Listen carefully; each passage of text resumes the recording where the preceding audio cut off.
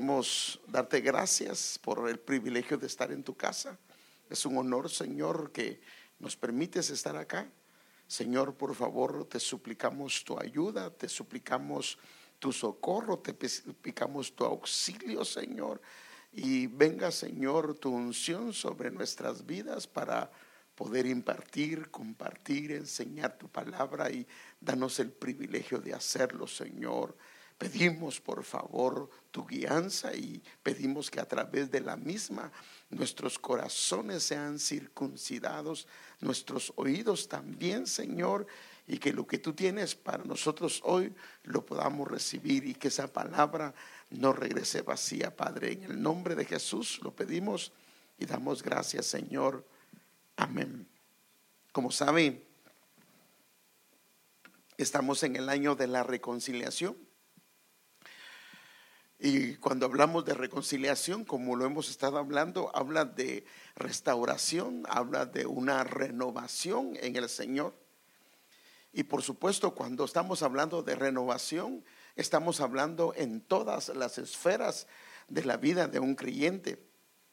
Y cuando comenzamos a examinar con cuidado la caminata de un creyente, podemos ver, hermano amado, que la mayoría en alguna medida ha sido afectado por lo que tiene que ver con el pecado. Y aunque no quisiéramos decirlo, pero esa es una realidad. El pecado ha hecho estragos dentro del pueblo del Señor. Muchas veces nos proponemos agradar al Señor, nos proponemos consagrarnos para Él, y a veces lo que terminamos haciendo es desagradarlo. Y no sé si le ha pasado que uno se ha propuesto decir: Señor, yo en tu nombre, y uno comienza hasta a hacer promesas con Dios, y no pasan muchos días y uno tiene que venir arrepentido y decirle: Señor, perdóname, porque no fue eso lo que yo te prometí. Y por supuesto no es lo que deseamos, pero es a veces lo que terminamos haciendo.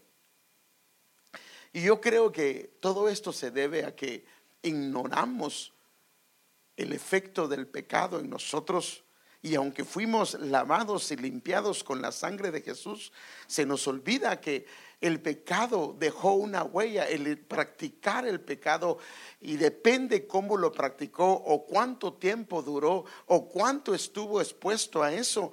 Posiblemente, aunque el pecado ha sido lavado con la sangre de Jesús, dejó una huella. Y esa huella es lo que de alguna manera inclina a que se regrese nuevamente a eso. Por eso yo quisiera tratar un tema que inclusive es parte de la doctrina básica, pero siento en mi corazón que debo de tratarlo con la iglesia y con ustedes. Y aunque lo ha tratado en la doctrina básica, lo ha tratado el hermano Alex con los hermanos que nos ayuden a enseñar, también lo tratamos nosotros hace como unos 4 años, como unas 5 enseñanzas dimos al respecto. Pero siento que debemos de tratar esto hoy nuevamente, porque este tema se llama la ley de los miembros. Esta es una doctrina básica, hermano, una doctrina fundamental de Ministerios Ebenezer. Y cuando hablamos de la ley puede interpretarse como una conducta, como una norma, como una regla, como un hábito, como una costumbre. Y por eso es que se dice la costumbre de los miembros, o el hábito de los miembros, o la norma de los miembros. Y cuando se refiere a los miembros, nos estamos refiriendo a los miembros del cuerpo, que llámese ojos, llámese oídos, llámese boca, llámese manos, llámese pies, llámese inclusive los miembros genitales, ya sea del hombre o de la mujer. Y yo quiero ver, hermano, que hay muchas cosas que el Señor no las perdonó, pero aún siguen haciendo un daño enorme, estragos enormes dentro del pueblo del Señor a todo nivel. Y yo creo que esto debemos de entender. Entonces, cuando su palabra dice: mi pueblo fue destruido porque le faltó conocimiento, es porque es un conocimiento que va más allá de únicamente lo que se ve, porque el pecado deja huellas que no se logran ver a simple vista, pero se puede ver con las caídas, con la manera de que una persona se levanta, cae, se levanta, cae, se vuelve un ciclo, se vuelve un vicio. Y porque ignoramos cómo es que opera, cómo es que el enemigo opera, y por eso es que muchas veces hay pecados que son repetitivos. Y no es que no haya habido un arrepentimiento genuino, no es que una persona no se haya arrepentido, sino que no puede hacerlo, no puede lograrlo. Fíjese que, no, bueno, sí también porque también la codicia es un hábito que está en el corazón. O sea que esto tiene una dimensión enorme, hermano. Yo recuerdo en una ocasión, y se lo digo porque usted no lo conoce, y no es de acá, sino es de Guatemala. Había un joven, imagínense, era un joven, hermano. Tenía tal vez como 2 años de haberse casado, tal vez unos 3. Y ellos asistían al discipulado que yo tenía en Guatemala. Y se me acercaron los dos con problemas serios como matrimonio, pero el problema era que a él le gustaba ir a apostar. Y se iba a un casino que estaba en la zona 10 y había llegado a una condición que el cheque que le pagaban se iba al casino y se lo gastaba todo. Ahí mismo se lo cambiaban, porque estos bandidos ahí mismo se lo cambiaban. El problema es que dejaban la familia sin dinero. Y entonces yo le hablé a él y me dijo, y él estaba consciente que no estaba bien. Él estaba consciente que, porque ya tenía una niña que estaba dejando a sus hijos, a su hija sin comer, a su familia sin cumplir con las responsabilidades como un padre. Pero él me decía, pero no puedo, no puedo, algo me pasa, estoy consciente de que esto no está bien, pero no puedo.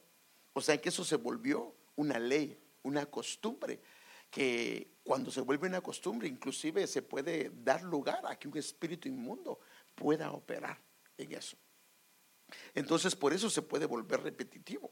Entonces no importa inclusive cuántos años llevemos dentro del evangelio, inclusive podemos tener funciones grandes dentro de la casa del Señor, puestos al liderazgo, inclusive al pastor, a la pastora. Hermano, es increíble y yo quiero abrirlo hoy con la ayuda del Señor y que podamos ver esto, hermano. Y debido a esto han habido fracasos, hermano, han habido derrotas y las secuelas del pecado han venido a afectar las familias, inclusive las cosas que nos corresponden hacer, porque cuando vienen estas cosas a dañar, vienen a afectar las funciones que tenemos como hijos, como hijas o en las diferentes facetas de nuestra vida. Entonces, yo quisiera, hermano amado, que lográramos entender esto, porque si no lo entendemos, por eso es que a veces, si somos honestos, a veces nos frustramos. Señor, ¿por qué otra vez vuelvo a caer en esto? ¿Por qué otra vez, Señor, si yo te pedí perdón, yo ayuné, yo oré, yo busqué tu rostro, Señor, y por qué vuelvo a caer en esto? Y esto creo que es debido a esto, y a veces inclusive se vuelve frustrante. Entonces no solamente es el nuevo nacimiento, esa es una parte de nuestra etapa como hijos de Dios, pero luego viene una restauración y una renovación, y el problema es que muchos se quedan solo con el nuevo nacimiento, pero lo demás no sigue operando, y ese es el problema. Por eso es que hay gente que lleva años en el evangelio y pareciera que inclusive ni son hijos de Dios, no son convertidos, porque su conducta, su manera de proceder es la misma. Por ejemplo, dicen malas palabras, tienen un problema con su boca, dicen cosas que no son correctas, tienen problemas con la ira, tienen problemas con muchas cosas, con los ojos. Entonces es ahí donde debe de iniciar, hermano amado, una inspección minuciosa de qué es lo que está pasando. Porque hay cosas que si son esporádicas y pedimos perdón no hay problema, pero Hermanos, ¿sí sabemos cuando algo es repetitivo en nosotros o no, hermanos? ¿Sí o no? Sí sabemos, hermano, cuando algo se dio más de una vez o se ha vuelto un problema serio.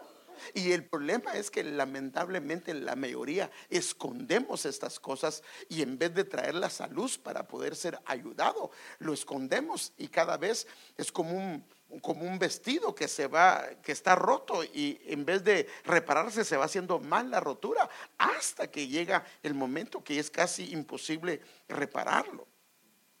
Entonces hay necesidad de un proceso de restauración y de renovación, y déjenme enseñárselo con una gráfica. Cuando nosotros venimos al Señor, el hombre, déjenme enseñarle esto, el hombre natural, no nacido de nuevo, el que no ha recibido al Señor Jesucristo, él está gobernado por el pecado en su alma, y su espíritu está muerto. Entonces él, aunque quiera hacer lo bueno, no puede, porque su espíritu está muerto, no tiene el auxilio de Dios, y entonces él no lo puede evitar. Su alma corre detrás del pecado. El otro es el hombre nacido de nuevo. Este ya es el creyente.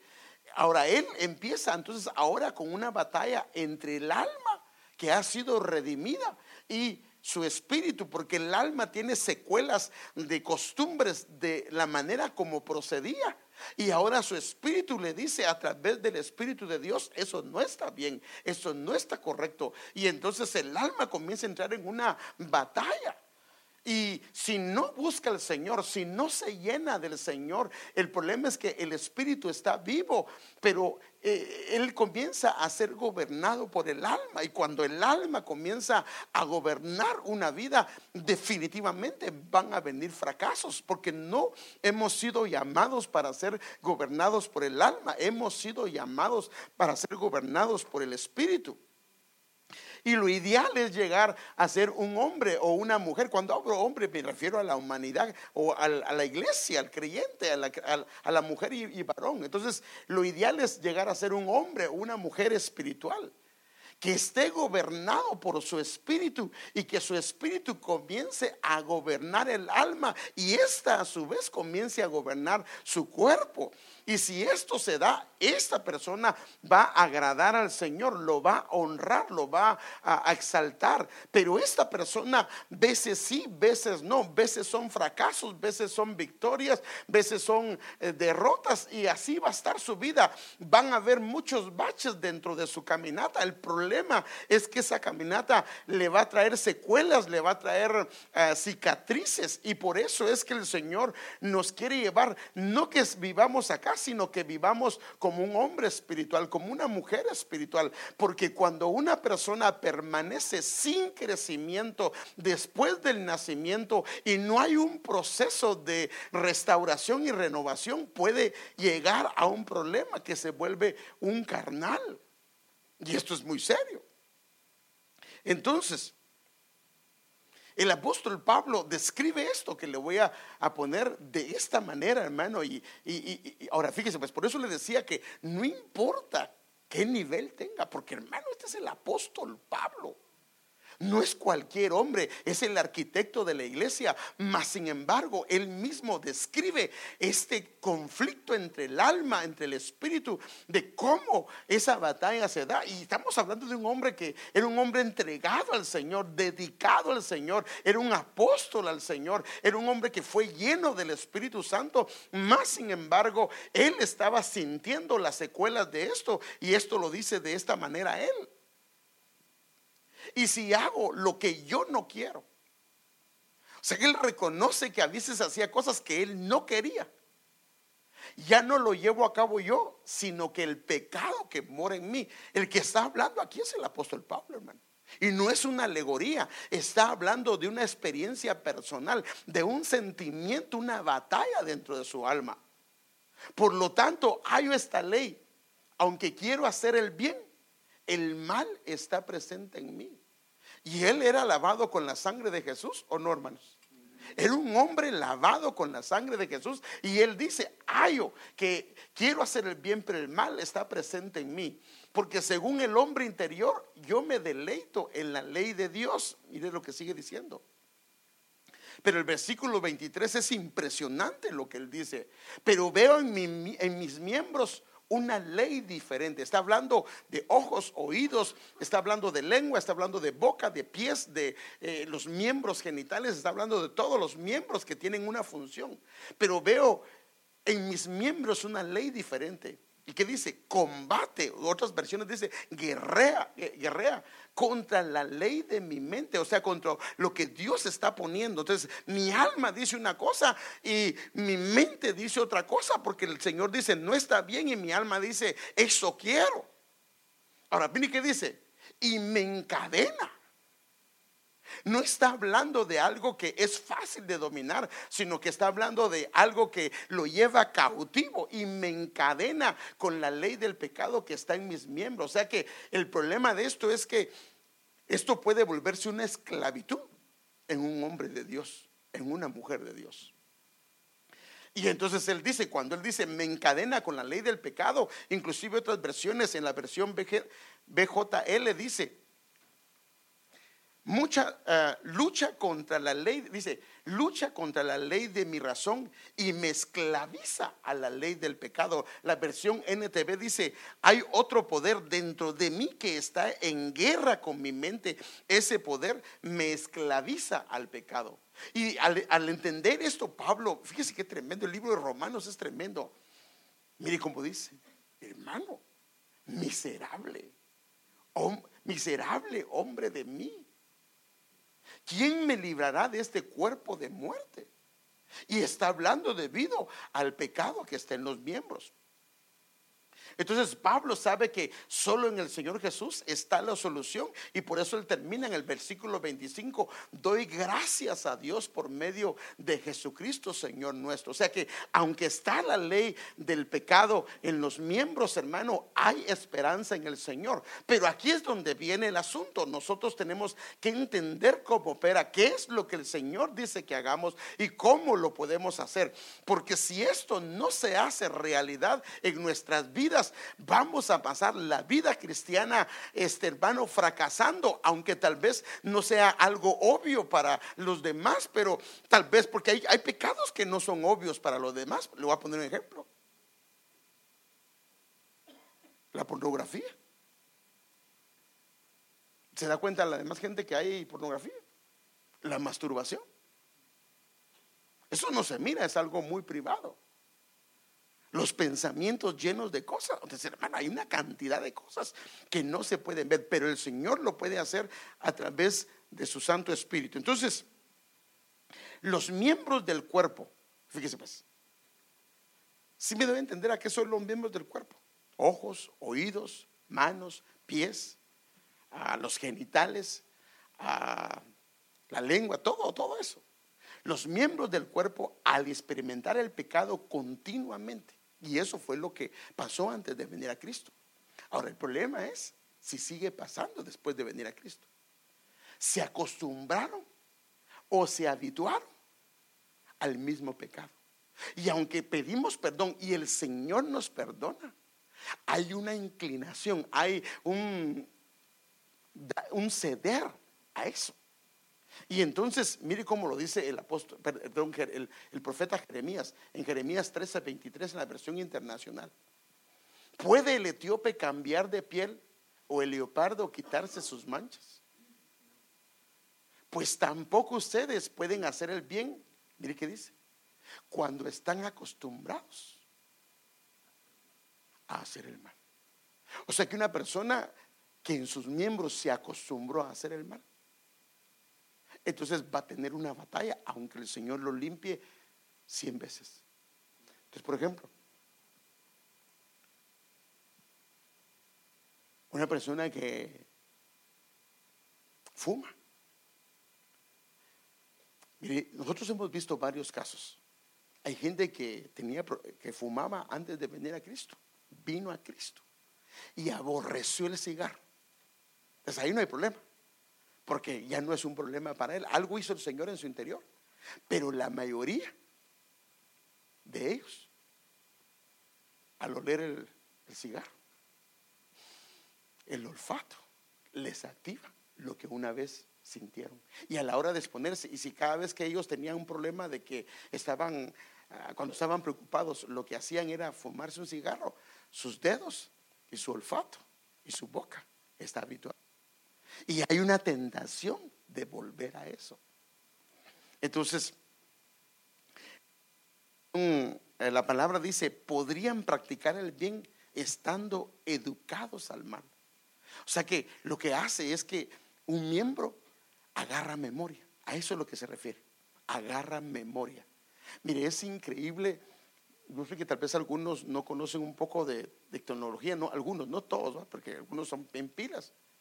Pero ¿sabe usted que todo se puede programar? En una computadora usted cuando la enciende, usted la puede programar de que al encenderla aparezca y comience a escucharse música, aparezca el calendario, aparezca tal o cual cosa o se vaya a tal o cual página. En el teléfono usted también lo puede hacer.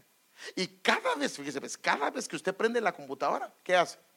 Hace eso, lo que usted la programó. Entonces, pero estoy cansado, ya no debería hacer eso, me aburrió. Sí, pero la única manera es cuando reprograma la computadora. Entonces el problema es cuando los miembros de nuestro cuerpo se hizo y se practicó mucho tal o cual cosa, se agarró una memoria. Y esos miembros necesitan ser reinscritos, porque es la manera que el Señor los va a liberar. Pero si no entendemos eso, entonces el problema es que vamos a estar tropezando y Dios quiere que ya no se dé así. Entonces por eso el apóstol Pablo lo dice, el apóstol Pedro también lo dice así, segunda de Pedro 2:14, teniendo los ojos llenos de adulterio e insaciables de pecado, seduciendo a las almas inconstantes. Ahora mire que dice, teniendo el corazón habituado, o sea que está habituado a la codicia. Él o ella sabe que no está bien, pero no lo puede evitar porque su corazón se inclina hacia eso. Y ese es un problema, y por eso es que necesitamos ver qué es lo que el Señor dice para poder arreglar este asunto, porque si no se arregla, hermano, entonces el problema es que nos va a costar crecer.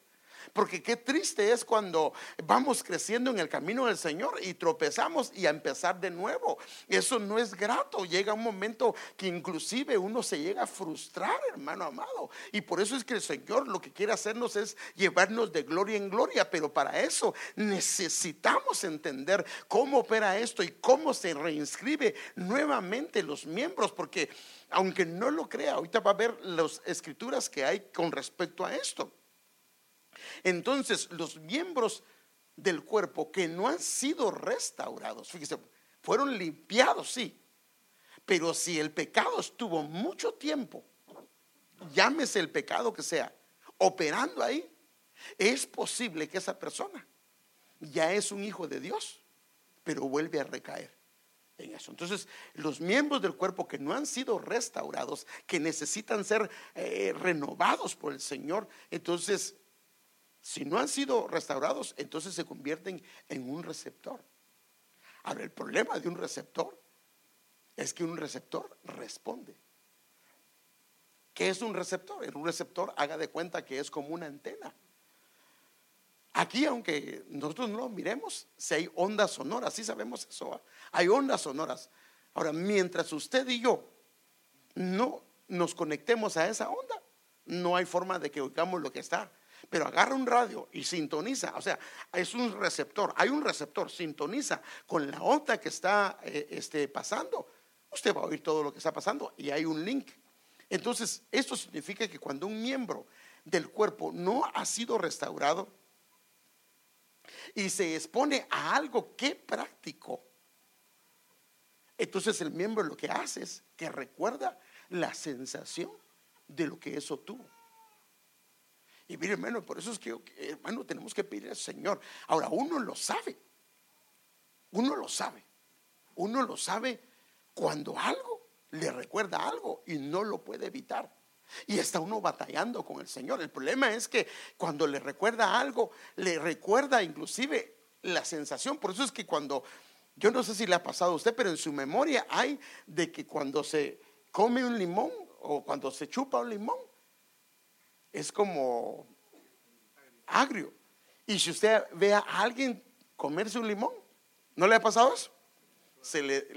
Casi lo mismo que él está sintiendo, usted solo con verlo, lo puede sentir, lo puede percibir.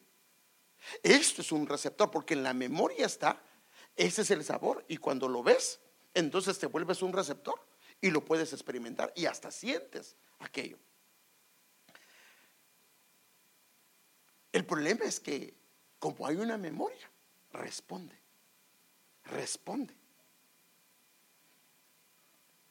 Déjeme verlo con una gráfica.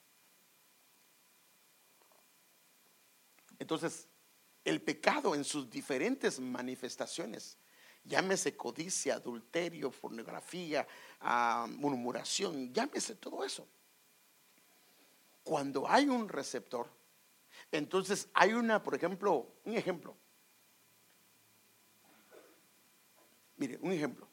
Esta persona estaba acostumbrada a ver si va una figura de pornografía, a masturbarse. Cuando ve la figura, su cuerpo se prepara para poderlo hacer. Esa persona está acostumbrada a que hay una murmuración y como tiene un receptor, al oírla se involucra y siente bien. Hay un chisme, hermano, y es increíble. Por eso es que aquí es donde, ¿por qué razón? Nosotros inclusive sabemos que no está bien. Nosotros inclusive sabemos que no está correcto, que no le agrada a Dios, pero no lo podemos evitar. De alguna manera, cuando nos damos cuenta, estamos involucrados en esto. Entonces, un receptor son las manos, hermano. Y aunque, pero hermano, ¿cómo va a pecar una mano? Pues sí, así dice la Biblia. Las manos pueden ser un receptor. Mire cómo lo dice el Señor en Mateo 5:30. Si tu mano derecha te es ocasión de pecar, ¿podría una mano hacer pecar?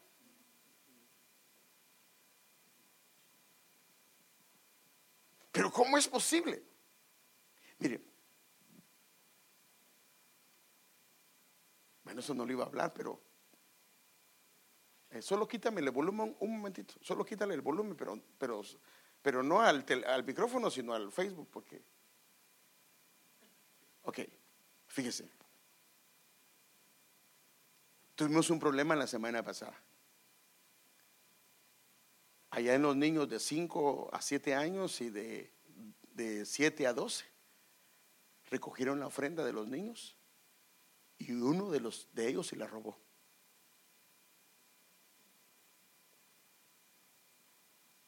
Y eso es lo que me dice a mí, y hoy voy a hablar con los papás.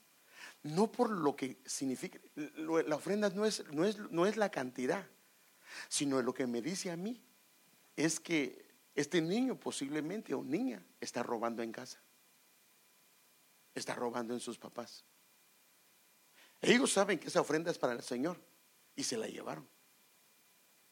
Por lo menos 2 veces se han llevado el dinero que se recoge de las botellas que por error se ha dejado ahí y se lo han robado. Entonces hay un problema con las manos. Y si eso no se arregla, de los padres, los que estuvimos, ¿cuándo fue eso? El domingo, este domingo que pasó. Amados padres, usted sabe perfectamente, y con eso, si vio que su hijo, no estoy acusando a nadie, si vio que su hijo o su hija llevó dinero y usted dice, este no se lo dio, por favor, no que venga conmigo, no, hable con él o hable con ella y arréglelo. Y porque hay un problema en sus miembros, hermano, y eso estamos hablando de niños. Entonces esto significa que hay que arreglarlo. Hay un problema ahí. Ya ponle volumen. Entonces la mano sí puede pecar. Por ejemplo, Efesios 4:28 dice: el que roba, no robe más. Ahora, ¿con qué se roba? Con las manos. Proverbios 6:17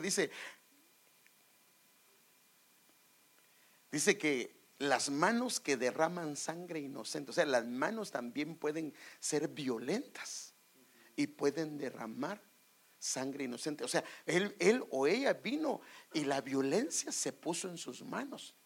Y cada vez que hay un problema, ¿cómo lo soluciona? ¿Cómo es?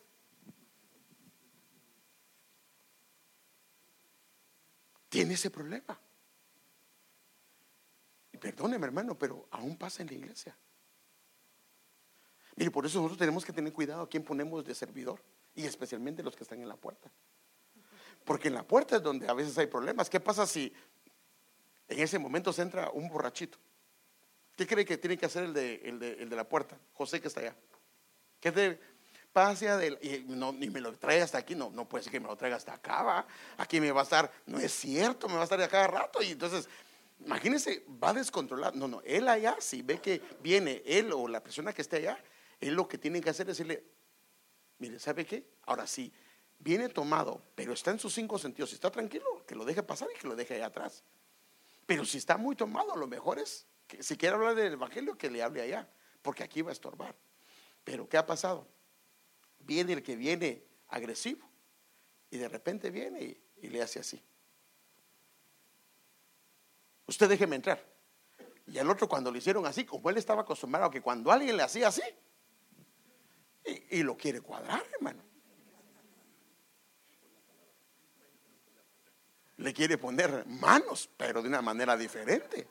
Pero ese es un problema, porque entonces ahí él no estaba listo para eso. Las manos tenía que consagrarlas al Señor. Entonces sí hay un problema, hermano. Y porque nos va a pasar, hermano, que de repente, ojalá que no nos pase, que de repente se nos meta un loco acá. Que pues si se nos viene aquí al altar, ¿qué vamos a hacer? Aún los hermanos que están danzando, si están muy locos, hermano, están metiendo así a danzante y pegándole a los hermanos. No, tenemos que pararlos. Le va a decir: no, tranquilo, aquí no vienes a pegarle a la gente. Y si le pega a uno de los que son agresivos, le va a devolver. Entonces, las manos son receptores. Y aquí es donde nosotros tenemos que ver si hay algún problema en nuestro corazón. También los ojos pueden ser receptores. Y también la Biblia dice en Mateo 6:23: si tu ojo es maligno, o sea que el ojo podría estar mal. Y el problema es que si el ojo está mal, o sea, ¿qué significa? Todo lo ves mal. Un ejemplo, mire, cuando una persona tiene el ojo que está mal, todo lo ve mal, aún lo bueno. Alguien le va, ejemplo, viene ese hermano y le regalan algo, y lo que anda viendo es: ¿por qué me lo regaló? A este, ¿por qué me lo regaló?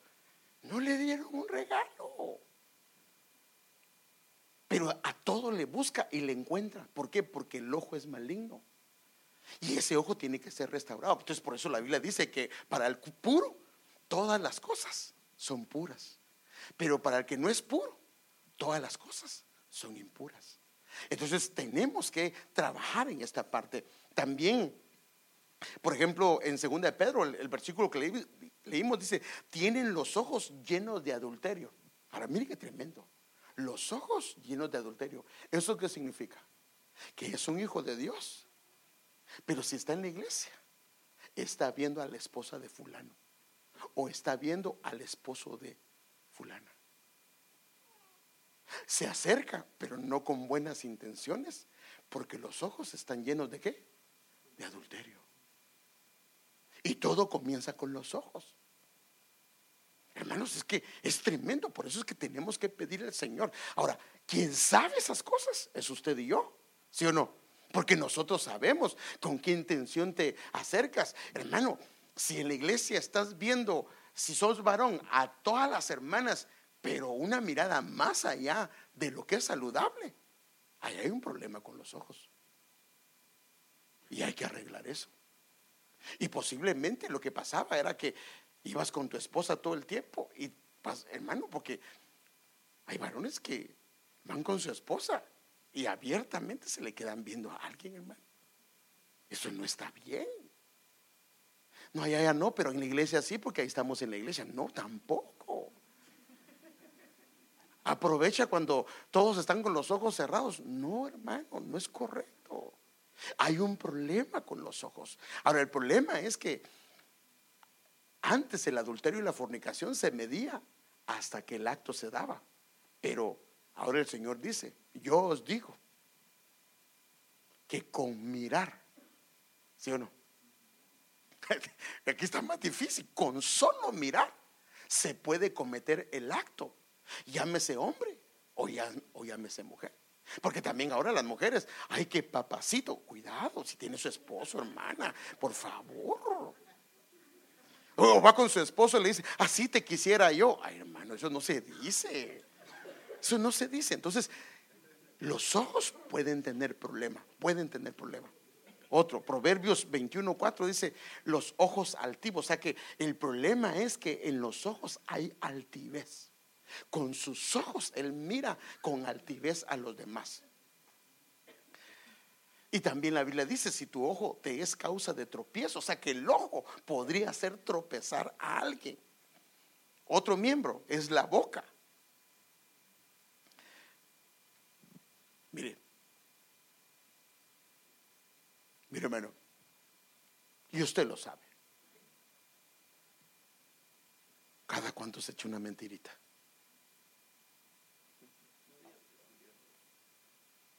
¿Cada cuánto? No deberíamos, pero hay algunos que tenemos serios problemas con la mentira. Y mire, y hasta fácil se vuelve. Y cuando hablamos de la mentira, uno piensa en fulano, pero no piensa en uno. Pero también hay boca de mentira, hay palabra de mentira, hay boca falsa. En este caso dice, cuya boca habla falsedad. Mire, cuando cuentas algo, no le echas demasiada salsa a los tacos y terminas mintiendo en vez de decir una verdad. Entonces aquí hay un problema con la boca.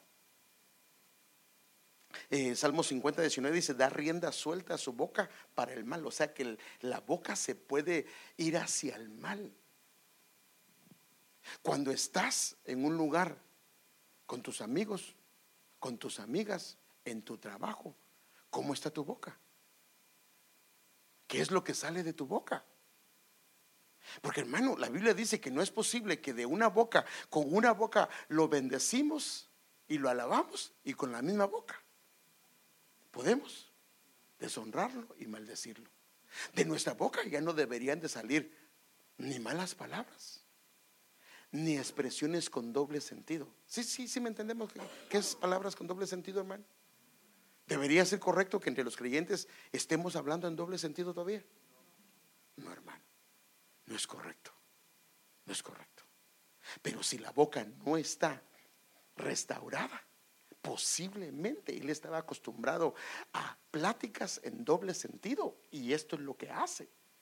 Ahora, esto es lo que hace es deshonrar al Señor, porque no le agrada.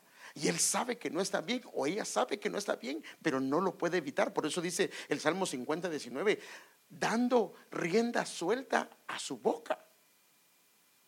El Salmo 10:7 dice, llena está su boca de blasfemia, de engaño y de opresión. O sea que la boca se puede llenar de blasfemia, de decir cosas incorrectas. De engaño es que está acostumbrada a engañar, o está acostumbrada a oprimir a través de la boca. Su boca lo que hace cada vez que habla es oprimir, es traer opresión a aquellos que le escuchan. Mire qué tremendo.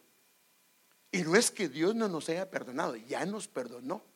Pero como esto fue algo que trajimos antes de venir a Cristo y no hemos expuesto para que Él nos restaure, eso, y claro, si las manos roban, aunque sea un creyente, va a deshonrar al Señor.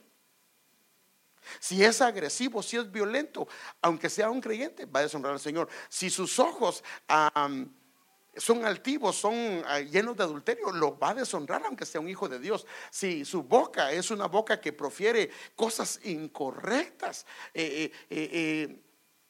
palabras soeces, lo van a deshonrar al Señor. Entonces este puede ser un receptor también. Ahora, ¿por qué es que una persona vuelve a caer en esto? Es porque ese receptor no ha estado arreglado. El otro receptor puede ser la lengua. La Biblia dice en Santiago 3:6, y la lengua es un fuego, un mundo de iniquidad. La lengua está puesta entre nuestros miembros, la cual contamina todo el cuerpo, es encendida por el infierno e inflama el curso de nuestra vida. O sea que la lengua es algo más, que es un miembro que puede afectar afectar. Inclusive, dice que tremendo, nos cuesta consagrarnos y la lengua nos puede contaminar.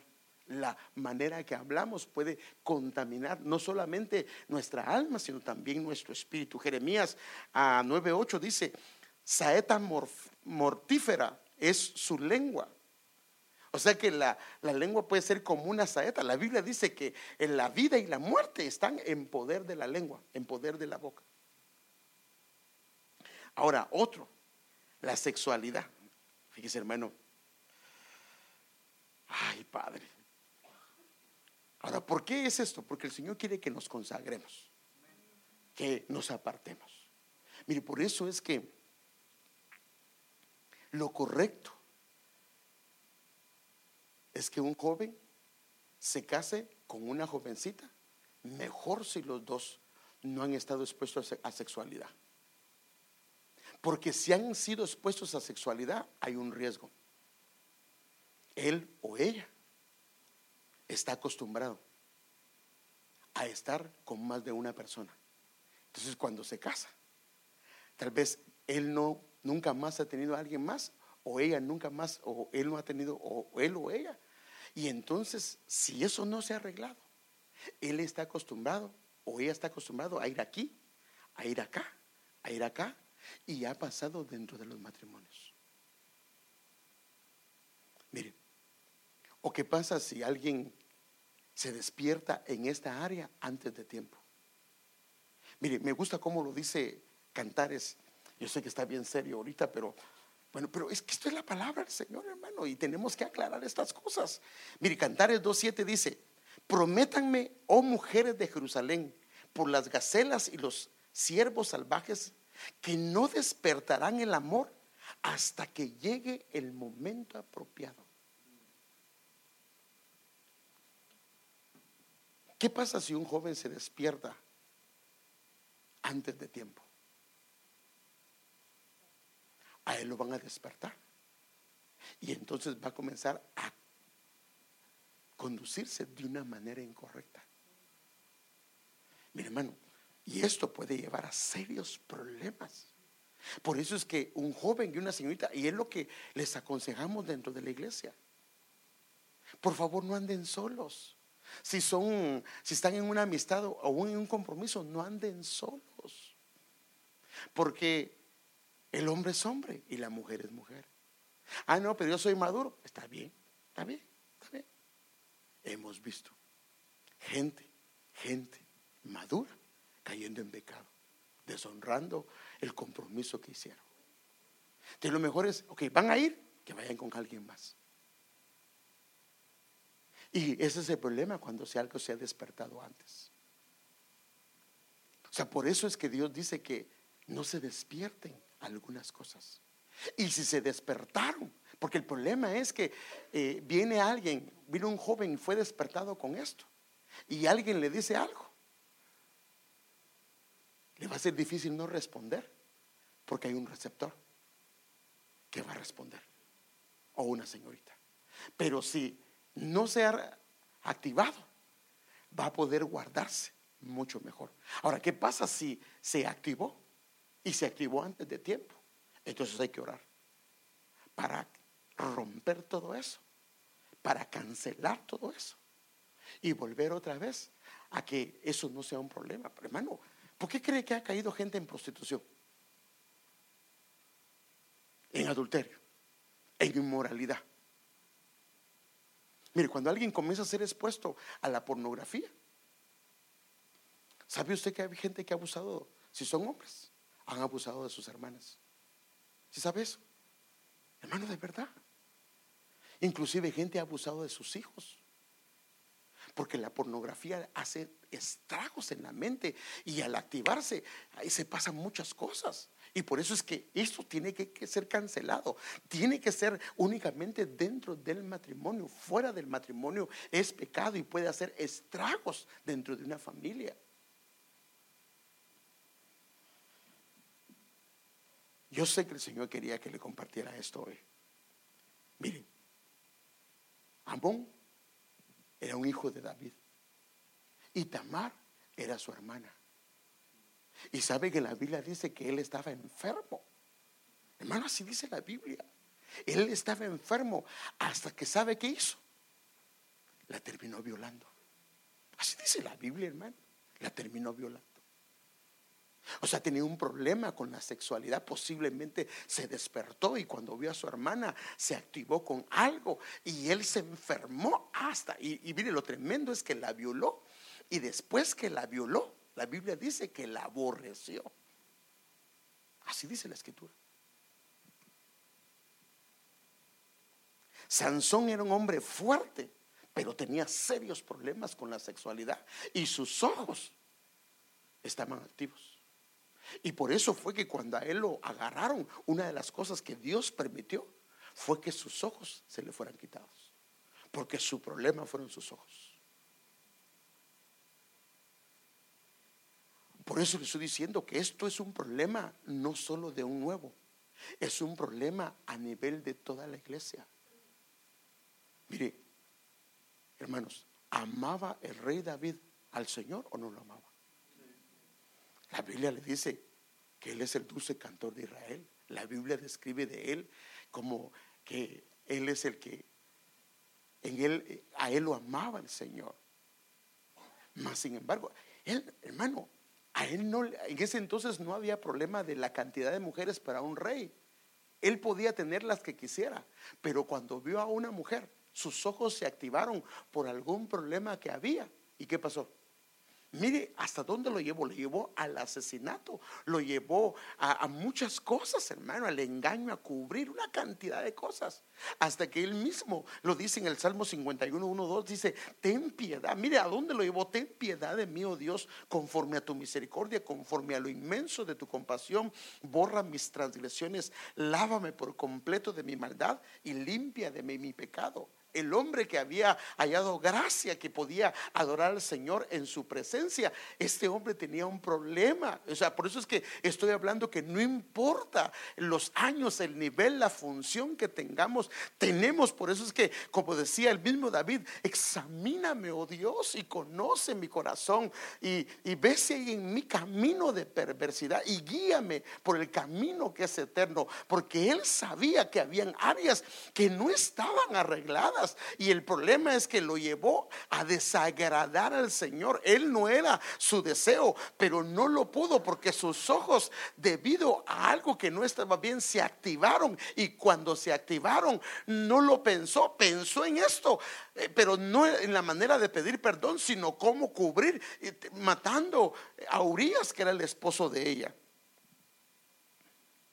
Entonces, si esto se ha activado, hermanos, hay que arreglarlo. Amén, hermanos. Hay que arreglarlo y pedirle al Señor que nos ayude hoy, hermano. Y mire, pues, no solo en hombres, porque uno, solo a los hombres les está hablando. No. Ahora hay cosas que se han activado en mujeres también. Miren,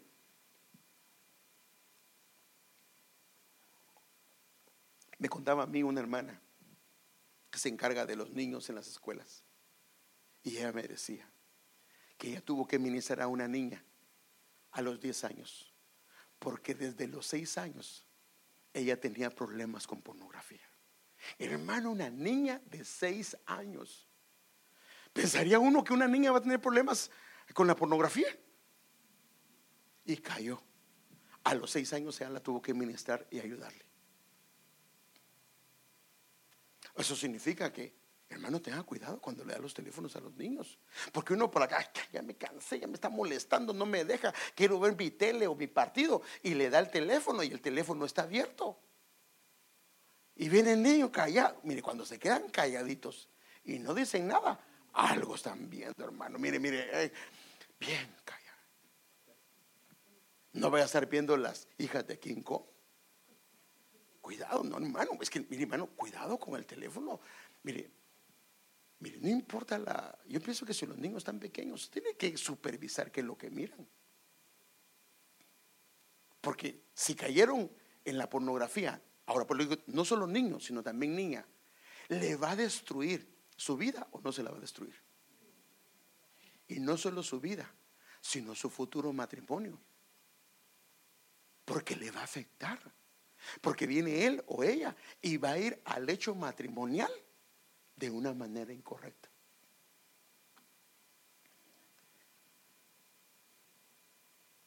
Bueno, eso lo voy a hablar en el matrimonio. Tenemos una práctica matrimonial y vamos a hablar de la santidad en el matrimonio. Los pies. ¿Cómo los pies pueden pecar, hermano pastor? Sí, así dice la Biblia. Mire, la Biblia dice, por ejemplo, en Proverbios 1:16, porque sus pies corren hacia el mal. Los pies pueden tener un problema. Mire, también Mateo 18:8 dice, y si tu mano o tu pie te es ocasión de pecar, ¿puede el pie tener una inclinación hacia el pecado? Pero mire, esto está tremendo también para hombres o mujeres. Mire que dice Proverbios 7:11, hablando de la mujer alborotadora. Es alborotadora y rebelde, y sus pies no pueden permanecer en casa. Mujeres que no pueden, o mujeres que no pueden estar en casa, quieren salirse, quieren irse. Sus pies no pueden permanecer en casa. ¿Se necesita arreglar esto, hermano? Necesitamos arreglarlo, hermano. El Señor dice que Él viene por una iglesia sin mancha y sin arruga. Eso significa que tenemos que arreglar esto y tenemos que pedir al Señor. Ahora, quien conoce esto eres tú, ¿sí o no? Usted y yo conocemos esto. Y si no puede resolverlo, para eso existe ministración. Y ahí se puede ayudar. Pero necesitamos arreglarlo, hermanos. Entonces el llamado de Dios es hacer morir lo terrenal. Por lo tanto, haced morir lo terrenal en vuestros miembros. Todo lo que es fornicación, impureza, bajas pasiones. Regrese el, ¿cómo se llama, hermano? Para que se quede bien ese. Malas pasiones, deseos, avaricia, que es idolatría. A causa de estas cosas viene la ira de Dios, gracias hermano Francisco, sobre los rebeldes. En ellas dice, anduvistes en otro tiempo, cuando vivías entre ellos. Entonces hay que despojarse del viejo hombre, la vieja naturaleza. Dice, no mintáis los unos a los otros, puesto que habéis desechado al hombre viejo con sus malos hábitos. O sea que estos hábitos eran parte de. Pero en el Señor necesitamos revestirnos del nuevo hombre, el cual se va renovando hacia un verdadero conocimiento conforme a la imagen de que lo crió. Ya se me pasó el tiempo, hermano. La limpieza debe ser integral en todas las áreas, y ese es el llamado de Dios. Y que el Dios de paz os santifique por completo, y que todo vuestro ser, espíritu, alma y cuerpo, no solo el cuerpo, no solo el espíritu, no, es que Dios ve mi interior, no, también ve el exterior y también ve el alma. Ve vuestro ser, espíritu, alma y cuerpo sea preservado irreprensible para la venida de nuestro Señor Jesucristo. Fiel es el que os llama, el cual también lo hará. Él lo puede hacer y sí lo puede hacer el Señor. Hermanos, el plan de redención del Señor.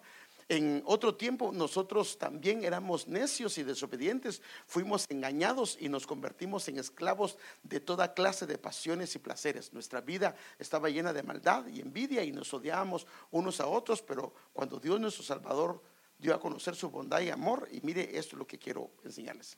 Él nos salvó, no por obras de justicia que nosotros hubiéramos hecho, sino conforme a su misericordia. Y aquí está, por medio del lavamiento de la regeneración. Entonces debe de haber una regeneración y una renovación del espíritu para poder cancelar todo espíritu o toda conducta que es incorrecta. Esta palabra regeneración viene de dos palabras, palginseía, que palín, bueno, no es palín de Guatemala, es nuevo, y génesis significa nacimiento, ni significa principio. O sea que tiene que haber una regeneración en nosotros y una renovación de parte del Espíritu Santo, pero a través de la palabra, a través de la oración, a través de la consolación y todo eso. Y termino, hermano. La sangre del Señor puede limpiar las obras muertas. Los miembros necesitan, aquí está, mire, los miembros se pueden reinscribir, o sea, cambiarles la memoria. la memoria se pueden, dice, y este es el pacto que haré con ellos después de aquellos días, dice el Señor. Daré mis leyes en sus corazones y en sus almas las escribiré. El alma es donde fluye para que un miembro actúe y proceda. O sea que lo que Dios quiere es reinscribir los miembros, o sea que nuestros miembros sean consagrados, y lo que antes se usaba para algo, que el Señor lo reinscriba, para que cuando tenga que proceder, si antes era violento, que sus manos se alzaban para pegar, que ya no se hacen para pegar, sino se alcen para únicamente amar o abrazar. Y termino con esto: el llamado de Dios a dedicar los miembros de nuestro cuerpo al servicio del Señor, y es esto: ni tampoco presentéis vuestros miembros al pecado. No es eso lo que el Señor quiere, como instrumentos de injusticia, sino más bien presentaos a Dios como vivos de entre los muertos, y vuestros miembros a Dios como instrumentos de justicia. Eso es lo que el Señor quiere hacer. Yo quiero invitarle a que se ponga de pie un momentito.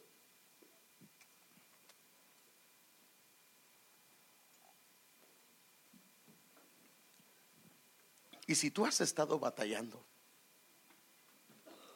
con miembros de tu cuerpo que han estado trayéndote a fracasos y que no te han permitido salir adelante y te llevan vez tras vez a pecados repetitivos, el Señor quiere sanarnos, porque la razón del por qué el Señor nos trae la palabra es porque el Señor quiere ayudarnos, hermano. Quiere cancelar todo aquello. Especialmente si, por ejemplo, eres esposo y eres iracundo, eres mal hablado, eres persona que de la boca salen palabras incorrectas, y sabes que no está bien, que has dicho cosas que no debes de decir. El Señor quiere sanar nuestros labios, nuestra boca, y consagrarla para el Señor. Y si permitimos que el Espíritu Santo nos renueve y nos cambie, eso se va a dar en nosotros. Si tienes problemas con los ojos, tienes problemas con la boca, tienes problemas con los oídos, tienes problemas con las manos, con los pies, con los miembros de sexualidad, el Señor quiere que lo arreglemos, hermano. Porque Él, cuando dice que viene por una iglesia sin mancha y sin arruga, eso es verdad. Ahora, nosotros no podremos hacerlo. Eso lo tiene que hacer Él en nosotros, exponiéndonos a Él. Cierre sus ojitos. Ahora, si tú no conoces al Señor y nunca lo has recibido, y hoy quieres recibir al Señor y quieres decirle: Señor, yo quiero, ayúdame por favor, yo necesito que tú hagas una obra en mí. Porque por eso Pablo decía: yo no puedo, miserable de mí, pero doy gracias a Cristo Jesús que Él lo va a hacer en mí. El Señor te puede ayudar. El Señor puede cambiar la manera como procedes, que tal vez fue la vida que llevaste, pero el Señor ya no quiere que lleves esa vida. Que los miembros de tu cuerpo sean consagrados para el Señor. Y ahí donde estás, que le digas: Señor, ayúdame por favor, necesito que me ayudes, yo no quiero caer más en esto que no te agrada a ti.